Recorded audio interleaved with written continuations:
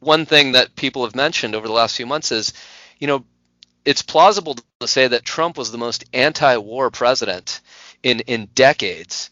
All he tried to do and has done for the most part is pull the troops back from Middle Eastern wars. He's constantly criticized those wars as pointless and immoral.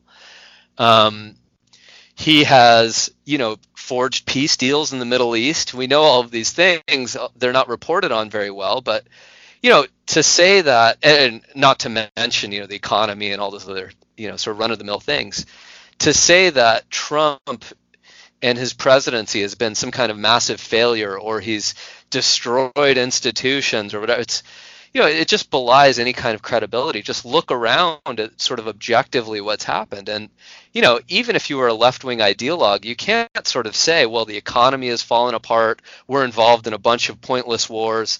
No, that was true under Obama and Bush, not true under Trump. Or, I don't know, he's a bigot. I mean, I was out in San Diego last night and there were gay flags everywhere celebrating, as they see it, Trump's defeat. And I thought, this is interesting because that's one issue that Trump says almost nothing about. And when he does say anything at all, he says, oh, my LGBT brothers and sisters. He supported gay marriage.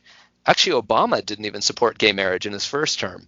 So the level of propaganda that the media has pushed against Trump based on the most superficial things, his personality or who they perceive him to be, is just, it's amazing.